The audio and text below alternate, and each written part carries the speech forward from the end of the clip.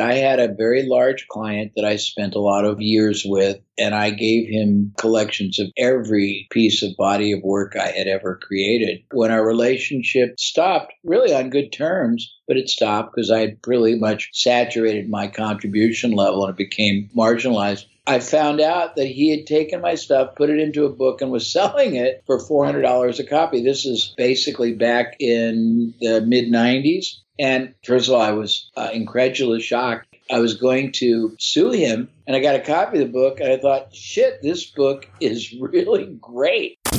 This is Super Fast Business with James Schramko. Helping you build your business super fast. James Schramko here. Welcome back to superfastbusiness.com. This will be episode 683. A very special episode for me because my guest today is the one and the only Jay Abraham. Welcome to the show, Jay.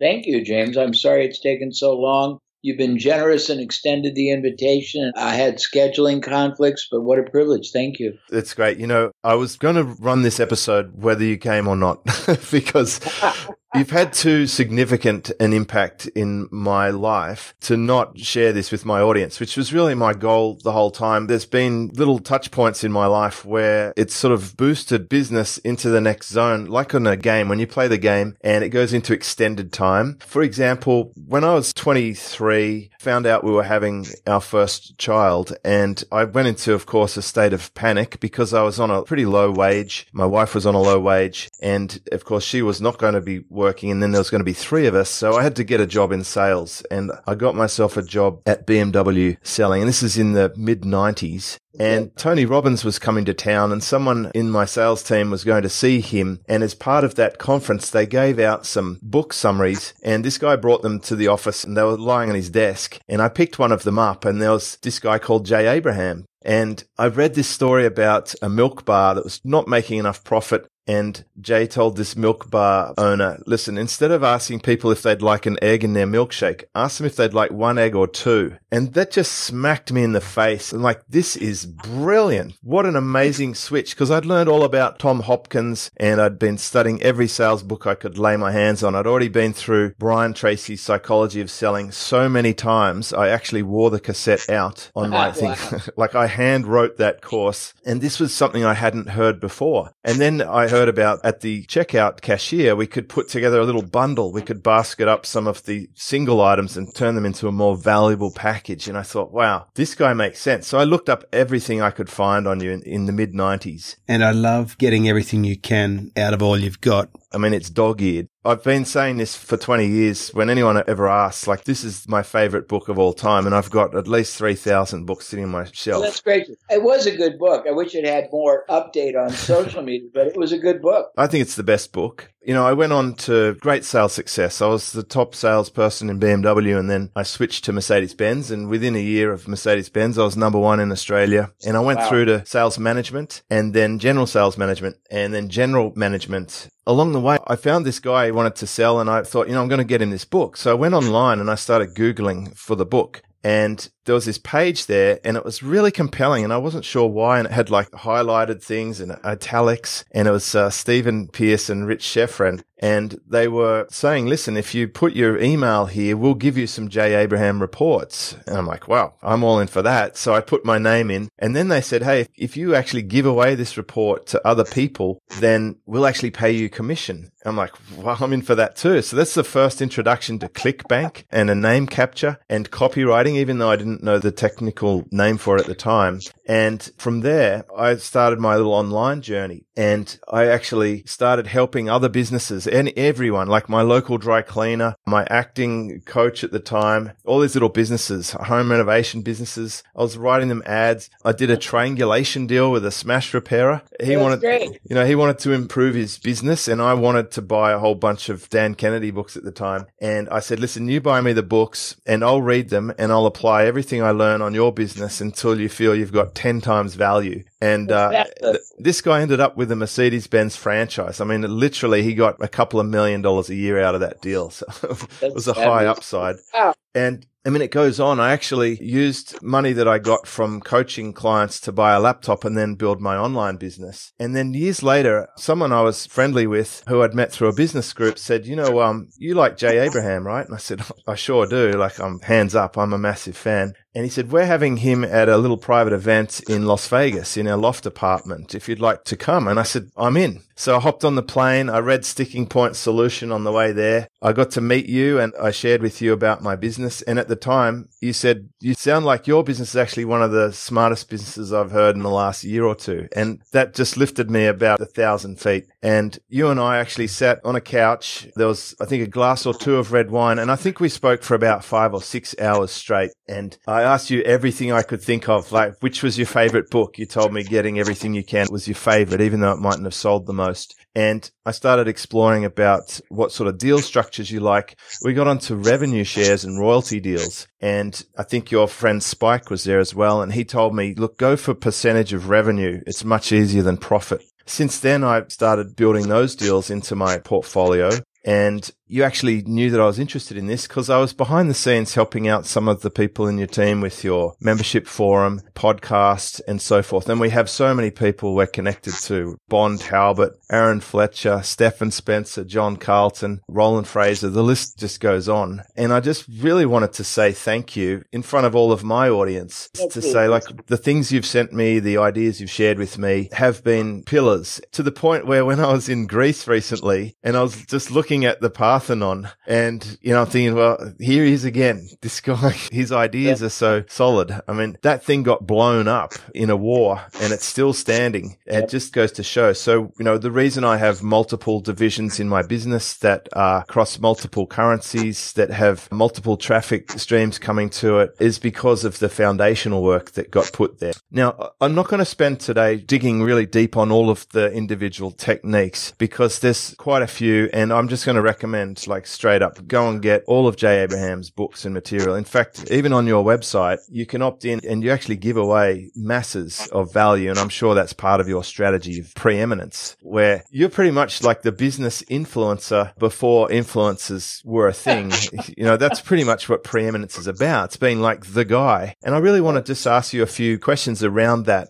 So why don't we start with, how do you brag without bragging? That's a great question. What a great question. Well, there's a couple of ways. First of all, you can preemptively, there's a concept that I was introduced to years ago, James. I call it the Aikido School of Business. It's using the power of the enemy against the enemy. And if the enemy is arrogance or hyperbole, you can diffuse it right away. And you can say a couple ways. You can say, what I'm about to say may sound arrogant, brash, audacious. I don't mean for it to be, and it's not my intent, but facts are facts. It's well documented. And if I don't establish this, you won't appreciate the rest of what I'm going to say. That's one way of saying it. So that would be like an insulation technique. It's put it straight out there and then push it to the side. That's one way. Another way is, there's two approaches to extolling anybody or anything. One is the person himself or herself explaining it. The other is a third party. With a third party, you have license to be a lot more aggressive. So in other words, if I say, I am so great, you're going to go, oh my God, what an arrogant prick. But if you say Jay Abraham is so great, and if you're known to your people, or even if you're not, if you say, hey, you may not know me, but I influence 10 million people around the world. I've created 50,000 documented online marketers. I've done this. And when I tell you about somebody, when I say they're great, great is what they are, and here's why. And that's another way to do it. A third way is just to establish achievements. You can say, before I tell you my story, I should probably tell you a little bit about my background. And then you list. I was involved in this either company or product that went from this to that. I was involved in this that went from that to that. I'm considered the progenitor of this or that. These prominent people were mentees of mine, etc. And I'm telling you that. Then you have to draw a reason why and humble with humility. You can say, I'm telling you this not to sound arrogant. I'm telling you just to establish the credibility and the credibility and substance of what I bring to the discussion we're about to have. Something like that. There's a couple ways. That was awesome. While we're on that, you were just searching for the right word then, and I asked you about that in that loft department. I said, Jay, why do you use so many words when you talk? And you use a lot of words that are not in common English language. And you gave me a fantastic response. I'd love it if you could share the reason why you have such a deep vocab and such a precise way of describing things. Well, I can't remember what my answer was, but there's a duality of reasons. One is I have very little education, but I made it a point from the time I was about 18 until about, 30, that every day I wanted to master 5 or 6 very unique words. And so I would get a thesaurus, I would look up words, and I would use them 20 or 30 times a day in conversation. And it evolved to the point that I realized the more precise and dimensionalized your communication, the more powerful its impact. That doesn't mean that every word I use is the easiest. Some of them are very sophisticated, but you'll notice that I usually use triads as well. I like triplets, and there's a reason, and that is that there's science that 3s are more powerful than 2s or 5s or 1s, and I'll normally try to express something in 3 different ways with the intent that one of them really hits a resonant sort of a comfort zone in people that they can refer, their reference level is strong in. But I like very precise communication. Yeah, well, that's exactly what you said last time. So very consistent. I think that a lot of people default, and it's gotten really worse online with sales copy. It's very generic. It's very superficial. It's very general. And what people don't realize, you're imposing on the reader or the listener the responsibility of comprehending the implication, the meaning, the context. And I always thought that's arrogant, ignorant, and rude. I have to make it easy for you to see in a 3-dimensional way what I'm trying to convey. Yeah, that is perfect, because ambiguity can cause a bit of miscommunication, especially if you don't set the parameters correctly on a mission. You do a lot of consulting and workshops, and I see you up on stage in a chair answering questions, which, as it turns out, is pretty much my favorite thing to do. I like to answer questions on the fly, which is how I've positioned my delivery service. My coaching puts me in a position where all the time I'm answering questions that help people. Now, I don't often see you referencing anything, no cheat sheet or database or notepad. Is everything internalized, or do you actually store things or collect things in a physical format anywhere? Yeah, I used to.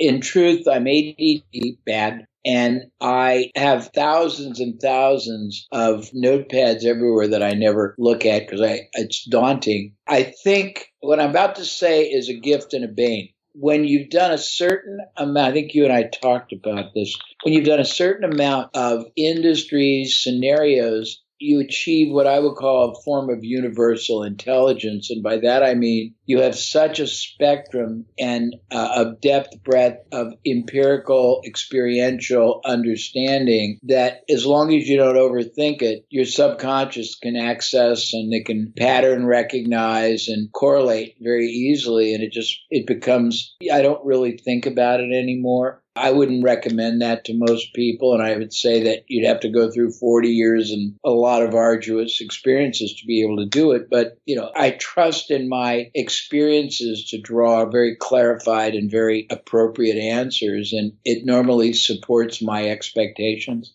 That is a great answer. I've seen when I go to events where there are masterminds facilitated with experts, I see a lot of people after just 1 or 2 rounds of 10, they're done, they're cooked. So I think it's a muscle you have to build up over time, and there's not many people.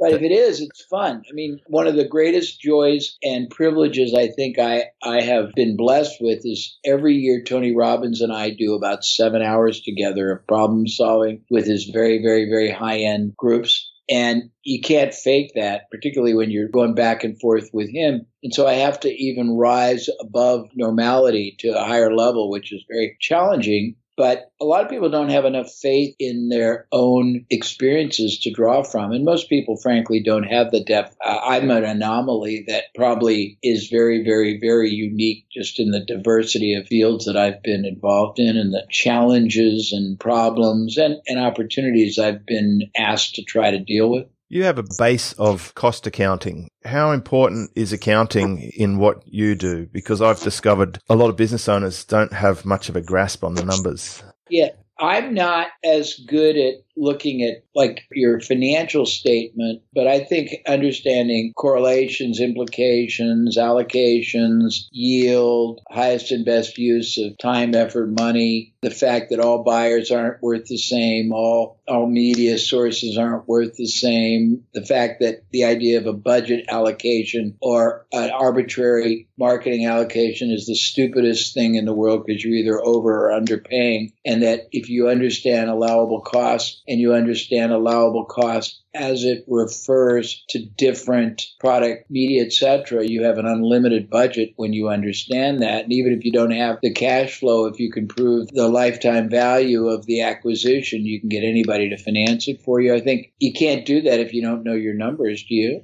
I agree with you. And it's funny as you say those things and they're just embedded into my brain, especially the one about budgets. I used to come up against that one a lot, especially in larger corporations. One of the best books on that topic is actually Mr. X. And there's a funny story around the creation of that book. I wonder if you'd like to share that. Sure. It's a funny one. And that is that I had a very large client that I spent a lot of years with, and I gave him collections of every piece of body of work I had ever created. When our relationship stopped, really on good terms, but it stopped because I had pretty much saturated my contribution level and it became marginalized. I found out that he had taken my stuff, put it into a book, and was selling it for $400 a copy. This is basically back in the mid-'90s. And first of all, I was incredulous, shocked. I was going to sue him, and I got a copy of the book, and I thought, shit, this book is really great. It's not even a book. It was a business building master handbook almost that was just amazing. And he organized it masterfully, and he articulated it brilliantly, and all these things were really good.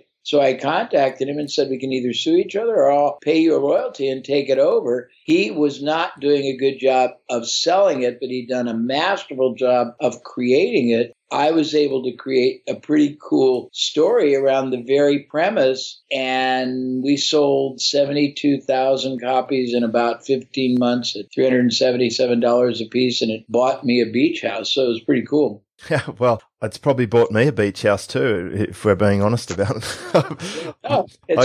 I got two copies. I dog-eared one of them and the other one's in shrink wrap, and it's a treasured piece. Yeah, we don't sell it. I should.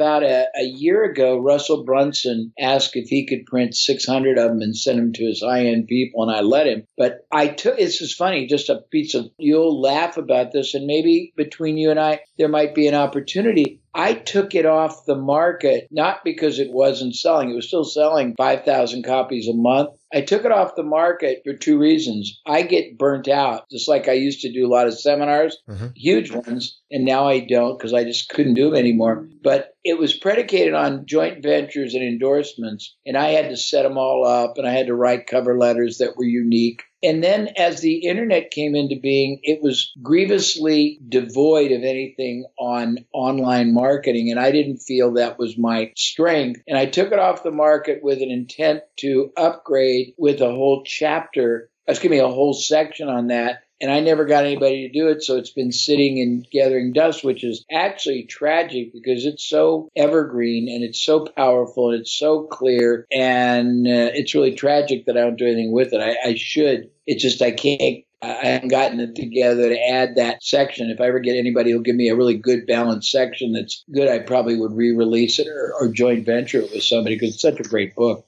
I was faced with that same dilemma with my book, which I know you've had a glance over, but I actually kept the online chapter out of it, and I made that an additional bonus chapter online simply because when I was thinking about how much I like your book, I couldn't see my book sitting on the shelf in 10 years from now. And if I put a digital chapter in there, it's just not going to be relevant. If you think about MySpace or Netscape browser and stuff, that's the surest way to make the book devalued over time. That's the one problem, very frankly, quickly with getting everything. It's a fabulous book. It's got 336 case study examples and reference illustrations, and it's impossible to read that and not understand what to do, but it's got a very antiquated and embarrassing chapter on websites, internet, and that's it. I'd like to strip out. But I didn't write it because I'm still, in what I do, it's more macro strategy. It's not really tactical online stuff. So I'm still not very strong in that. I don't think online is your strength. Having watched you for the last decade, you've had struggles with different partners on that because there's a lot of shifting sands in our space. I would say someone like Russell Brunson, who publishes books, he's doing one about traffic as we speak. He's the current powerhouse in that sort of area. A chapter from him might be a great solution. I definitely think the concepts in there are solid. And he was going to, and then he got busy. I think ClickFunnels? Yep. Took off. Kind of took off. Yeah. But yeah, I mean, it's one of the most interesting things that can happen to somebody. And I don't say this with remorse, but you can be a powerhouse and then just burn out at doing something. And even if it's massively lucrative, you go, I'm tired. I've been there and done that. And that happened to me a couple of times. I mean, we did $250 million of seminars in a couple of years. And one day I was standing there and I thought, I keep saying this over and over again. It's a little boring. We have a couple new theses. Pardon me that I just have been working on that are pretty cool that I might start teaching again. But same thing with selling Mr. X. I just got bored and wanted to do something else, but probably was a mistake because, again, it was making not just money for me, but it was making the recipients of the book enormous amounts of money. We got 12,500 attendees to seminars paying $5,000 to $25,000 20 years ago from buyers of that book, which is pretty amazing because we only sold 72,000. So if you look at the numbers, it was profound.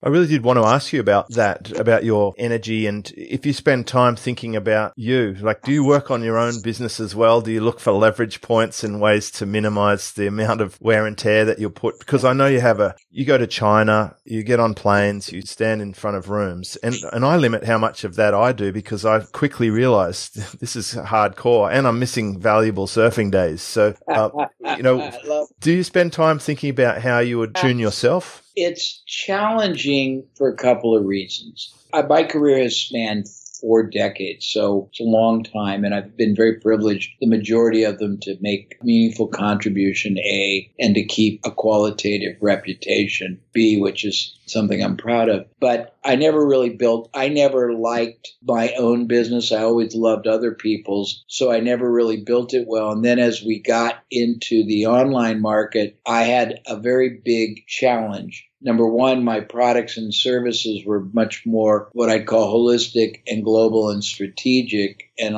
most online people are selling a tactic, which I'm not criticizing other than I don't think tactics are the vehicle to sustain and really build a valuable asset-rich business. But the more I knew my own flaws, the harder it was to write copy about how great I was. And every time I would go outside and try to get a copywriter who could write for me about me, it would default, in my opinion, to a lot of hyperbolic bullets and superficial stuff. And I didn't want my name associated with it, so we never could find anything that sort of satisfied me. And I got, frankly, tired of creating products, so we didn't really have new products. I've got 12. I thought we sent you. If not, I'll send them all. We have 12 programs I created just as boutique programs, more to see what would come out of my mind for 3 days on a subject than I did. We sold maybe 15 people at $5 or 10 grand for a beta program, and I never sold it again. So I've got 2 programs on relational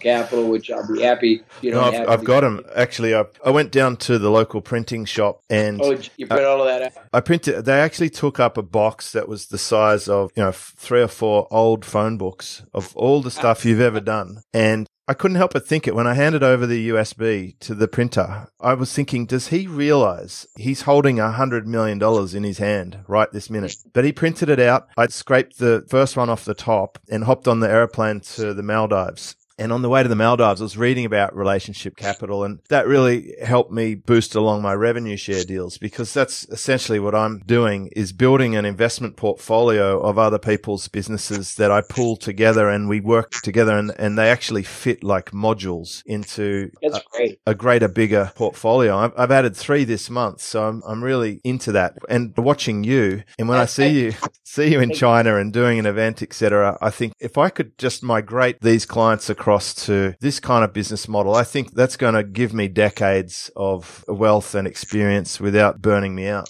Yeah, I mean, if I were to give you advice or give anybody with marketing acuity advice, and I'm a bit of a hypocrite because it's all I used to do, and then I stopped doing it because the kind of businesses I wanted to help were very hard to negotiate revenue shares. But it's much more lucrative. It's much more sustainable to not get paid fees, but to get paid on a continuum on the enhanced results you produce by either increasing the performance of somebody's existing revenue system, adding components to it, penetrating new avenues, bringing on new products, services, monetizing active, inactive buyers, prospects better for them, and having none of the compensation denominated in time and having the compensation be sustainable. If you can do that, you're much better off because you earn 100 times more for the time. You'll be entitled to it for long periods, if not forever. And it's sort of the equivalent of a bicycle in 10th gear. You have to work hard in the beginning, but if you're right, you just have to keep the momentum and adjust it when it gets a little stale or when competition comes in, but you have momentum and velocity working for you. But you have to make sure that you're aligned with companies that have the capacity, the resources, and the willingness to really deploy things, roll things out, reinvest. And as long as you have the right partner, it's great. Today, that's a lot harder because people aren't as reliable as far as partnerships. But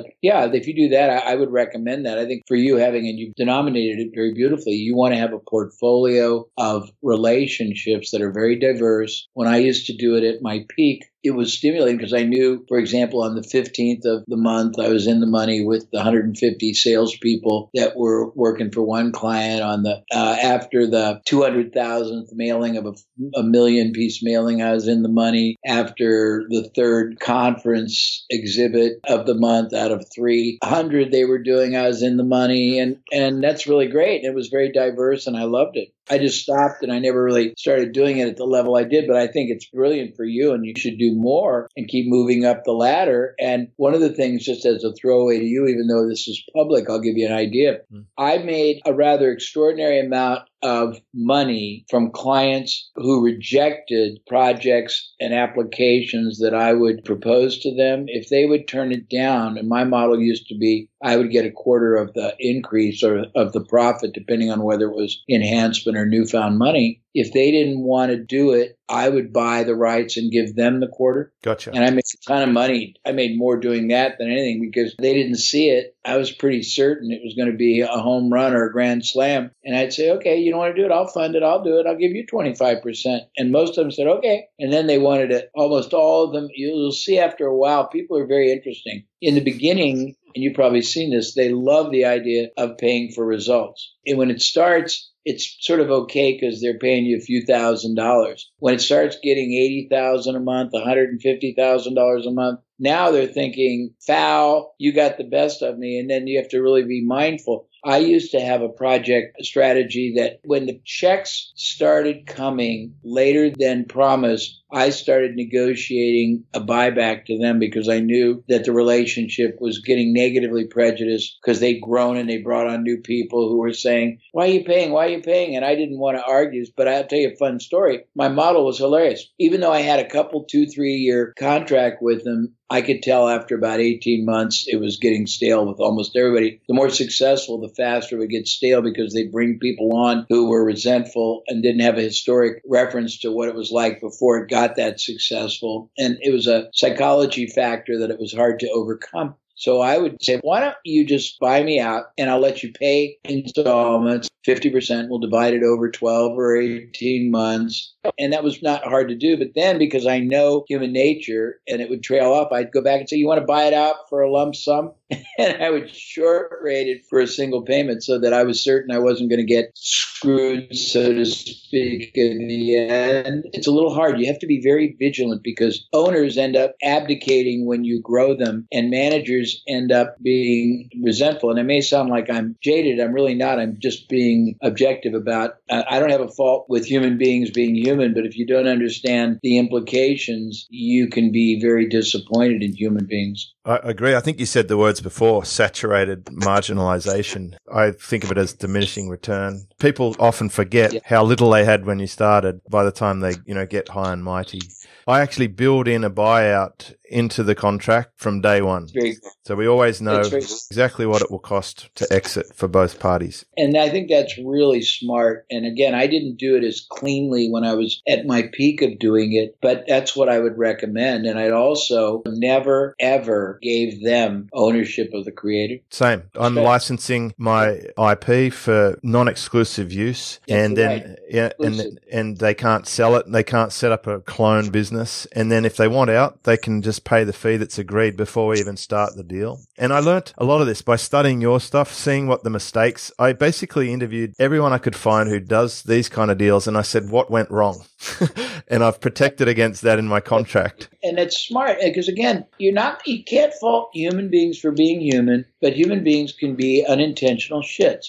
And the worst thing is if you build somebody's business based on their personality, because then they believe all that you've created and they see themselves as being these Midas touch omnipotent people, which they might through osmosis in the association with you become, but it's just a matter of time with most people. I mean, an enlightened entrepreneur should love paying you more than they make because sooner or later you're out of the picture and they own the asset. But there's ego involved. There are underlings, resentment involved. I'm not trying to be negative. No one's really talking about this topic. So, this is amazing. And it's true. In fact, one of the most successful ones I've got is, interestingly, it's called 10X Pro, but it's like a similar, but say better version of ClickFunnels, right? Okay. It's just taking off. People love it. But that deal came because the owner of that, the founder, who has really deep experience, he came to my Maldives mastermind a few years in a row just to meet me and to get to know me. And we surfed together. And, if someone is doing a life-threatening activity with you weeks on end over multiple years, you've got such deep level of trust and confidence in that person that that they're going to behave in a similar way in their business. And it's been such a great relationship because of that next level. And that's great. And that's a rarity. And that's probably the finest basis for a relationship. There's an analogy I use in a lot of references. A lot of things are flash seared instead of crock cooked. I think that your point was really profound and that you figured a lot of these cool things out and you're having a good time. The big problem with most people who have creative, whether it's marketing, average, strategic ability, they can figure out how to make ordinary income, but they can't figure out how to leverage up adequately enough that they're not constantly in strife, either having to perform for lots of people or having to find new people to perform for. Yeah, and it's covered in the end of getting everything you can out of all you got, where you say, work out your dream customer portfolio and identify your special skill and then go and marry them up. That was a profound concept for me. I realized I wanted to be paid by multiple people, not one employer. Yeah. Many of my colleagues don't understand that I like to be very well hedged. Early in my career, I had one big client that was paying me at peak 35 years ago, $200,000 a month, which was really good money then. And I had bought a brand new house and put every penny into it. And the business they were in got threatened. And I was the biggest single expense. And even though I had an agreement with them, they negated it. And it would have reserved, and it could have been litigated. But it put me in a very onerous position. And I swore I would never, ever again put myself in that kind of a controlled dependency on one person. I try hard to protect my clients from any kind of single point sensitivity. You see that one a lot where, or Facebook's banned me or YouTube shut me down.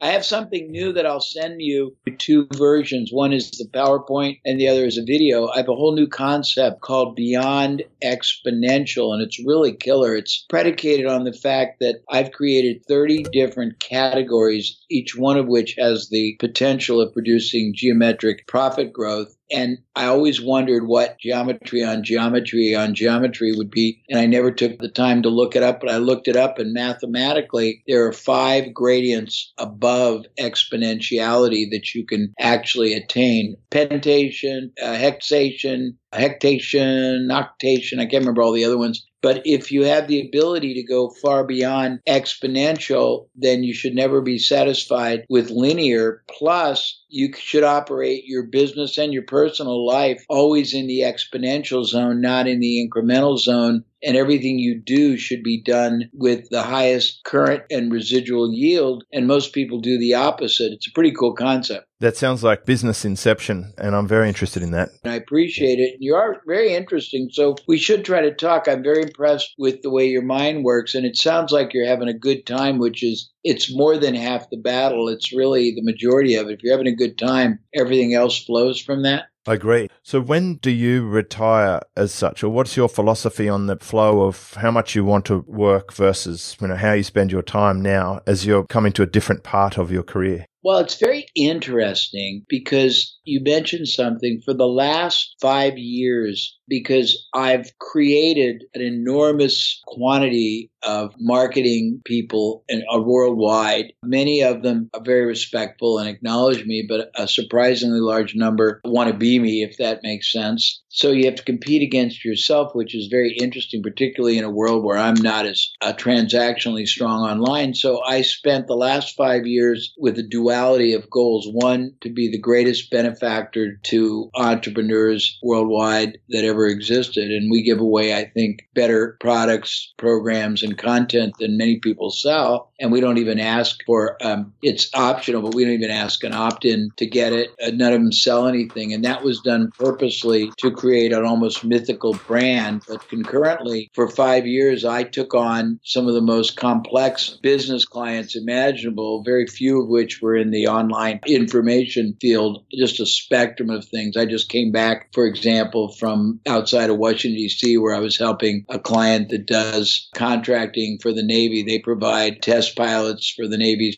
planes, and they teach Navy pilots how to fly unmanned attack drones. But I get involved in really sophisticated stuff, and I did it to dramatically expand my strategic acuity, and I've done a pretty good job of it. Now I'm more interested in going back to my roots and doing more deal flow like you're talking about, but at pretty high levels where we get involved with equity deals and things like that. And I'm in age much older, but in knowledge much wiser. So we're looking always at lots of deals, and I'm more interested in building a portfolio that has sustainability and asset value. I never was that, I've done very well in my life, but I never was as big at acquiring assets as I was acquiring diverse business knowledge. And now it's, as I get older, it's fun. I still enjoy it. I've become, which is sort of fun, I've become one of the 4 or 5 people in the war room, and it's hilarious since they're all about digital marketing, and I don't know anything about digital marketing, but I do all the hot seats and strategy stuff, and it's sort of fun. And I'm having a pretty good time. I still put myself, most of the people, because I charge a rather extraordinary amount for the time that I provide, so people don't come to me with easy challenges, James.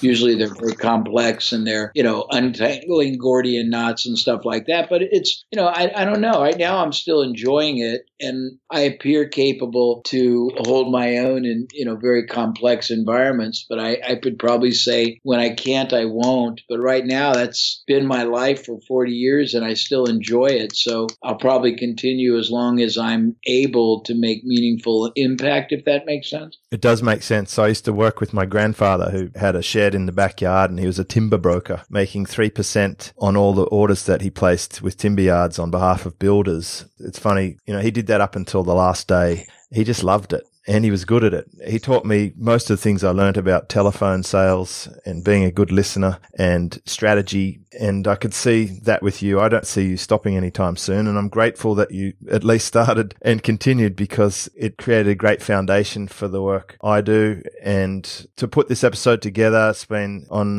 this is on my wish list. Oh, that's so nice.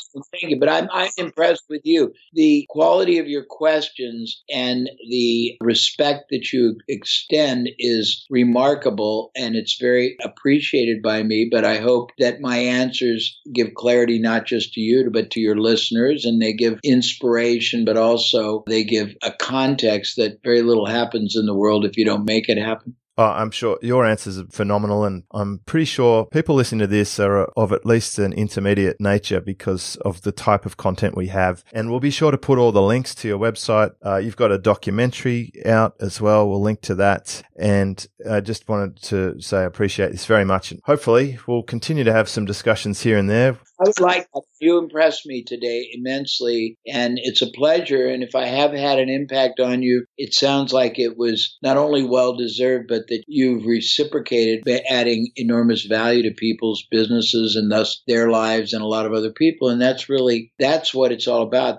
People mistakenly think that trying to make a lot of money is the way to make a lot of money. That's the byproduct, really, isn't it? It is. When I started out, honest to goodness, I never even cared about it. I mean, I wanted to make a living because I had 2 kids and no education, but all I cared about was I met all these really passionate entrepreneurs that had the desire to add more value, benefit, or advantage to segments of markets, and I wanted to be part of it because it was exciting. You felt like you're on a crusade or a mission, and you were doing something very purposeful and very different than just eking out a living, and it was exhilarating, and I was able to benefit financially, but it was literally, as you're right, it was the byproduct of the intention to really make a difference and be a catalyst to help people who were adding value get that value addition recognized by their market and responded to. But it was, that was the driver, was not making money. It's a wonderful time to be alive. Well, thank you so much. I really appreciate this. No, it's my pleasure. And separately, I'll have Desiree send you what I've promised if she's out there now, if not tomorrow. And please, let's